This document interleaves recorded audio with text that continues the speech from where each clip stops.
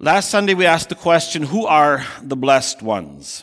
And according to Jesus' teaching in Luke chapter 6, the blessing of the kingdom is not tied to earthly, material, temporary things. It's tied to other things that the world doesn't even consider or recognize or acknowledge. Jesus said in Luke chapter 6 verse 20, he said, "Blessed are you who are poor, for yours is the kingdom of heaven." This morning in our sermon, we'll look at a story where this actually materialized, or where this actually was fulfilled, where someone received the blessing in that and someone shared in God's kingdom.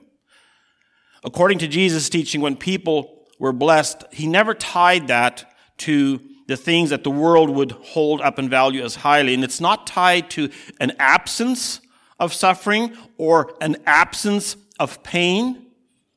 The blessings of God are not related, are not intertwined with those kinds of things. At the core, in essence, the blessings of God are connected to a relationship with God, and that comes through, as I've titled the sermon this morning, the blessing of forgiveness. And we could talk about a whole area of blessings, but we've chosen this one according to the scripture passage in our worship calendar that was handed out by our conference. So we want to look at the blessing of forgiveness and what it looks like. And in fact, that is one area which no one will get to heaven without. Everyone who goes to heaven will go there because their sins are paid for and they receive the blessing. No one who rejects that will see Jesus in eternity. And by definition, when I say to someone, "Can you forgive me?" When I ask someone, "Can you forgive me?" I'm saying, in another way, I'm saying, "I'm sorry." Or I'm also saying, "I'm guilty." That is hard. That is not easy. We don't enjoy going around saying, "Well, I'm guilty." Or "I'm responsible. I caused you pain." That's not fun. Repentance is always difficult. It's always painful. But it is an absolute must. Forgiveness is not something you can actually store up and get an extra dose of and have surplus, like your driver's license. You get 12 points, I believe it is. You speed, you get a ticket, and you dock a few points. Well, you have some points left. That's not how this works. It's a case, it's like this. When you sin, you have to repent, period. And because we're born as sinners, we have to live that lifestyle. Forgiveness is an act of grace on God's behalf. We don't earn it. We don't get credit. Now, okay, you got some more credit, some more forgiveness credit. It's not how it works. But when we live a repentant lifestyle, forgiveness is applied to us. When we talk about the blessing of forgiveness this morning, we must keep in mind it does involve repentance. It does involve reconciliation with God. Yes, the sin is paid for. The debt is gone. But for it to work in my life, to be accredited to me, I must receive it. And that is the way of the cross. Jesus said in the Gospels, "If anyone would become my disciple, let him deny himself and take up his cross and follow me." Not exactly a life of ease and a life of comfort, a life of convenience. And you know something? We will never outgrow this. It's always in process. The sanctification thing that God is doing in our lives is always in process. I'm reminded of a story that's on YouTube. You can actually Google it and watch it. It's called The Pineapple Story by Otto Koning. He and his wife were missionaries in a country adjacent to Papua New Guinea in Asia. And he and his wife were spreading the gospel, teaching the people about Jesus and how to be followers of Jesus and so on. One of the things about that people group that they were witnessing to and ministering to, they were chronic thieves. They couldn't help themselves. They were just thieves. And they stole everything. Otto says they stole everything. And one thing that Otto tried doing there besides preaching the gospel, he tried to raise pineapples. That was one thing he tried to do. But he said they would never reach the stage of ripeness because they would steal them. As soon as they were a certain size, the natives would steal them and they were gone, and he would get angry, he would upset, he was frustrated. And so they had a name from the angry white man. The angry white man. That's what they called him. And because of what was going on, this is how he lived. Frustrated and angry missionary. That's what he was. And one day he was so tired and frustrated of the whole thing, he just decided, I'm going to give the whole thing to God.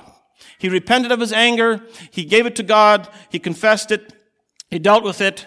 And he was no longer angry. And now when they were stealing God's pineapples, not his. And he was okay with it.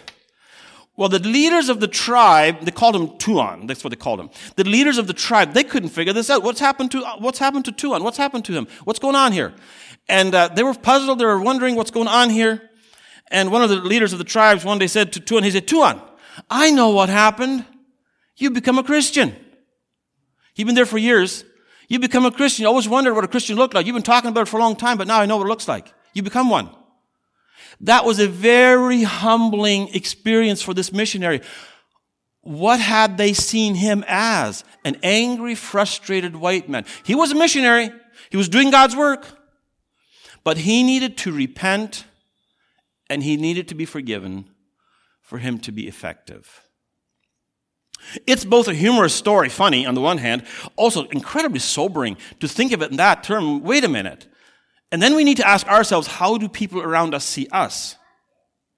You see, it's hard to release situations to God. It's difficult. And there's the rub. The people we're ministering to, they're not the issue. They're not the question. God can deal with that. The question is, how am I responding? How am I dealing with it? There's much more to the pineapple story, by the way. Go to YouTube, type in the pineapple story by Otto Koning. It's a fascinating watch. I would encourage it. It's an old story, by the way. And some of you heard this story, I'm sure. But the point is, God is the great healer and sent Jesus to do the healing. He's the great physician to pay for our sins, to restore our relationship with God. Jesus heals those who come to him. But what that looks like and how that presents itself, that is interesting sometimes. And the reason I mentioned that little story is because we may think we're on the right track, and we may be up to a point, but we're in process. We're not there yet. And the question that we have to ask ourselves, are we living the blessing of forgiveness? You see, when a person is forgiven, the past is no longer blocking the connection between us and God. When a person is forgiving, the fellowship is sweet. It is sacred. It is very special. Yes, that sometimes we as God's people, we can become very miserable and hard to deal with. And so God molds and shapes us.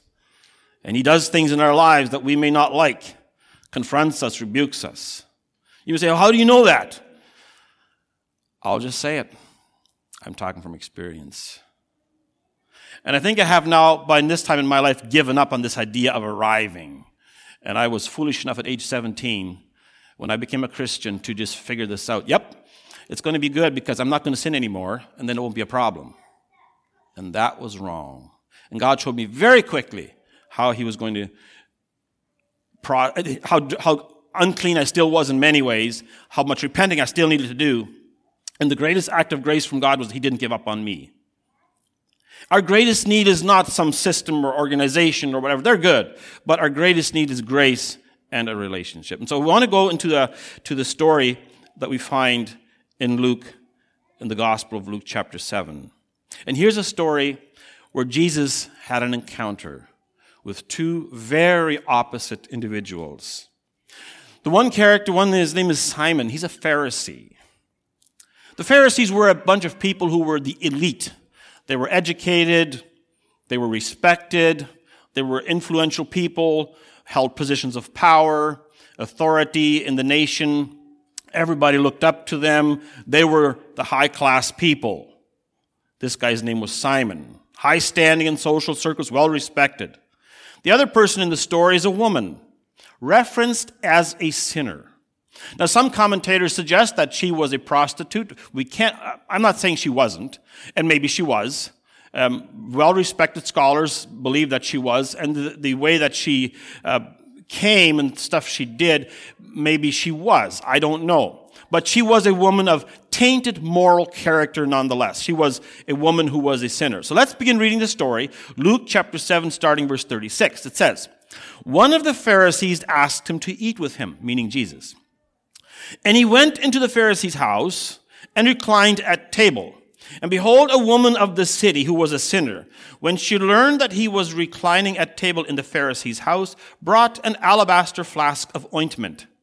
And standing behind him at his feet, weeping, she began to wet his feet with her tears and wiped them with the hair of her head and kissed his feet and anointed them with the ointment. So here's Jesus invited to a Pharisee's house. And Jesus was considered a rabbi, and so that may not have been that much out of the ordinary for him to be invited to a Pharisee's house. But it is in verse 37 where the story gets very complicated very fast. A woman enters the picture, and a sinful woman at that. She's not named, simply referred to as a sinner from the city. And again, commentators who've studied this, some believe she was a prostitute. The passage itself does not say that, but it may have been, we don't know. But regardless, she was looked down upon in the community. She was looked down on by everybody, and she didn't belong. She was out of place. She didn't fit. Her reputation was bad. So here's Jesus in this elite guy's house, where only the good people go, where only people of respect and dignity and honor go. Here comes this woman who doesn't fit, who belongs somewhere else. And what compelled her to come, we'll talk about a little bit later. But she comes into the house, and here's Jesus, and she goes to the table and stands behind him. To get a little bit of perspective here, they didn't have tables like we do where we sit on a chair and pull it up and then have our feet under the table. People would kind of lay on their side, maybe propped up on an elbow, and their feet away from the table, and they would reach onto the table and eat what the food from their plates and things like that. They would not sit like we do at a table today. So she comes here into this house, and there's Jesus reclining at table, and she walks up behind him and stands at his feet. The fact that she was there was a problem. She shouldn't have been. It was not a respectable thing to do. It was considered maybe not proper, not decent. She didn't belong there. It's awkward. But then what she does is more awkward. She's standing there weeping, and her tears are falling down, and they're falling on the feet of Jesus. And then she crouches down or bends down, lowers herself to the floor. Maybe her hair were undone, but she takes her hair, which were apparently long enough. She starts using her hair to wipe his feet. Now, that's beyond all decency. That's not what any Jewish man would allow any woman, a strange woman, to do to him. Just, you don't do that, okay? It's very awkward. And then she's wiping his feet from the tears that she poured on them from her eyes. And then she's taking that alabaster jar of ointment that she's carrying. And people say that prostitutes would have carried one. And she's taking it and she's anointing his feet with that oil. And then she kisses them. She kissed them and anointed them. This story is just packed, loaded with imagery and meaning. We may wonder, what is going on here? She's just overcome with emotion. She's very aware who Jesus is. She knows who he is, what he means for her. She recognizes him as Jesus, the Messiah. She sees herself for who she is. She's sorry for her sinful life. She expresses herself without words in the way she behaves toward Jesus. It's an incredible story. And all of this is going on while I'm assuming they're eating at this time. These guys around the table, they're eating. It's awkward. And guess whose mind is just going? Simon. For this woman to do this, and that house, and that way, and especially her doing it, it's beyond all boundaries. And guess who is thinking? Simon says, let's read verse 39. Now when the Pharisee who had invited him saw this, he said to himself, if this man were a prophet, he would have known who and what sort of woman who is touching him, for she's a sinner. That's the inner dialogue in his heart and his mind. That's the inner conversation he's having with himself. He can't be a prophet. I misread him. He's not it. He's not who he said he was, or who people say he is. Jesus is not the Messiah. He's not a prophet. He's fake. He's not real. Jesus is listening to his thoughts, being the Messiah, who he is, and Jesus answering, verse 40, said to him, Simon, I have something to say to you. He has no idea what he's going to say. He says, say it, teacher.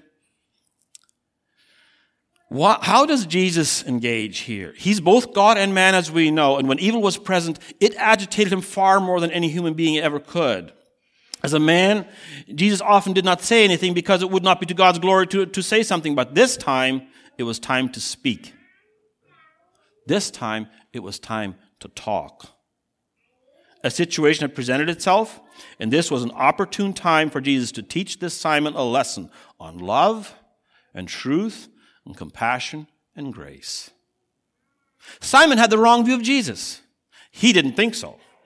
Jesus was not what or who Simon had assumed Jesus was. In Simon's worldview, if anyone was a good Jew like he was, in Simon's worldview, if Jesus was a prophet, he would absolutely, without a doubt, have known who this woman was. He would have rebuked her right at the start. You can't come in here, lady. You don't belong here. Get out. Be lost. He most definitely would not have allowed her to do to him what she did. In Simon's world, this was just so far apart, it was a closed and shut case. She was bad. Jesus wasn't who he said he was. Jesus was fake. There are many people who have a self-fabricated view of the world, and of God, and of faith. And those people are the most dangerous of all. They're the ones who invent God according to their own image in their own minds. And God is like this because I'm like this, and I'm like this, and this is comfortable, that's why God is like this. When Simon thought in his heart that Jesus was not a prophet, that was much more of a window into his heart who he was than who Jesus was. Simon judged Jesus because Jesus did not line up with his self-righteous view of what a good Jew or godly Jew should look like. Now, if Jesus had ordered the woman to leave, if Jesus had rebuked, you don't belong here, you're a sinner, get out, he would have applauded Jesus. Good job. He is a prophet. He's a prophet. He's a prophet. Yeah, he's one of us. But because he did not do that, Simon lowered Jesus to just an ordinary Jewish man. But Jesus, being the ever-perceptive person he was, he had something to say. And Simon no doubt did not know what Jesus was going to say. Simon allowed Jesus to speak. It was his house, and so Jesus spoke. And it's at that point that Jesus shone the light of God's truth, his love and mercy and justice and forgiveness onto the situation, basically putting everything to the service. Now it was evident, now it was visible who was the woman and who was Simon. Well, let's read the story in verse 41. It says, a certain lender, Jesus says, a certain money lender had two debtors. One owed 500 denarii and another 50. When they could not pay, he canceled the debt of both. Now which of them will love him more? And Simon answered, the one, I suppose, for whom he canceled the larger debt. And he said to him, you have judged rightly. A very simple little illustration, a simple little parable to bring things into perspective here. The story of the two debtors is very easy to understand. Basically, two different people who both need some grace, who both need to be forgiven their debt. The debtors are people who see themselves as owing a debt that needs to be paid. And Jesus saying to Simon, you and this woman are both debtors. You see, people who see themselves as pretty good don't need a lot of forgiveness. That was Simon. At the core, his heart was self-righteous. The Bible teaches all people are sinners except him. And all people need forgiveness except him. It's so easy to view ourselves here and everybody else here. If one could have looked at the history of Simon, he applied for a position in leadership somewhere, would have been a flawless resume. Perfect everywhere. Did all things right. His prayer life, his devotional life, his giving, his participation, his involvement in the synagogue and whatever else, he was a good man. And he believed it. He didn't need to repent. He knew he was a good man. This woman, everybody knew she was not a good woman. Everybody knew she was a sinner. She needed a lot of repenting to do. In our day, some people have the idea that God sent Jesus to die for bad people. And they, of course, they're not the bad people, so they're pretty good. But anyway, Jesus engaged Simon the Pharisee, and he said to him, he turns toward the woman behind him there, and says to Simon, do you see this woman? I entered your house. You gave me no water for my feet. But she's wet my feet with her tears and wiped them with her hair. And says, you gave me no kiss. But from the time I came in, she's not ceased to kiss my feet. You did not anoint my head with oil, but she's anointed my feet with ointment. Ouch. He's looking at the woman talking to Simon. She's been ignored, not paid attention to, not listened to, not regarded. But he pays attention to her, and then he rebukes Simon, the one who had invited him, at whose table he was eating. Simon had judged her as a sinner. And then he compared Jesus with himself, and of course Jesus didn't make the grade either. Everybody knows who the woman is, and obviously Jesus doesn't. That makes him not a very good person to deal with. When Simon thought the words in his heart, if Jesus were a prophet, when he thought those words, that was a judgment from Simon toward the woman and toward Jesus. Simon made 3 big mistakes. He mistook Jesus for who he was. He didn't recognize him for who he was. He viewed himself, the second mistake. He elevated himself. He wasn't where he elevated himself to. He wasn't nearly as good as he thought he was. He judged the woman as someone who Jesus didn't see her as. That, by the way, is a very important thing. Let's never look at somebody lower than Jesus looks at that person. That's a huge deal. And I have to confess, I don't always do this well. Before I judge a person, how does Jesus view that person? I better not look at them lower than Jesus does. And we know how Jesus looks at people. That's a powerful question. Do you see this woman? And then he says, you as a Jew would have done this if you were a very good conscientious or a very good dedicated or very good full perfect Jew. You would have washed my feet. You would have given water to wash my feet. You would have kissed me. You would have anointed my head with oil. You did none of these things. This woman did all of that. It's very strange. He did everything wrong in the eyes of God. She did everything right. And yet, in Simon's eyes, it was flipped. It's all reversed here. The woman in her devotion to Jesus showed love, devotion, and affection. The Pharisee Simon, yes, he invited Jesus for a meal, but the reason we're not told. But the customary nice things he should have shown, he missed and judged her, even though she did all of them. In this story, it was the woman who was poor in spirit. She saw her need for grace and forgiveness, and in so doing, she shared in the kingdom of heaven, according to Luke 6, chapter 6, verse 20, I believe. And Simon, being the self-righteous Pharisee that he was, he knew about it intellectually, and he missed it completely. Self-righteous people are often very quick to explain, excuse, and minimize, and so on. But then when others, that's a huge deal. Self-righteous people notice the splinters in the eyes of others and miss the logs in their own eyes. It is worth noting that the things mentioned in the scripture passage up to this point are physical things in nature. They're things we do physically to or with our bodies. And it's not that Jesus mentions this so she's earning salvation. It's nothing about that. But let's read on. Verse 47. Jesus says, therefore I tell you, meaning Simon, her sins which are many are forgiven, for she loved much. But he who is forgiven little loves little. And he said to her, your sins are forgiven. She didn't ask for that. She meant that, she lived that, but she didn't even pray that. We don't know what all happened there, but it's not written. She loved much. You see, friends, the sins we've committed, they're paid for. We don't have to worry about them.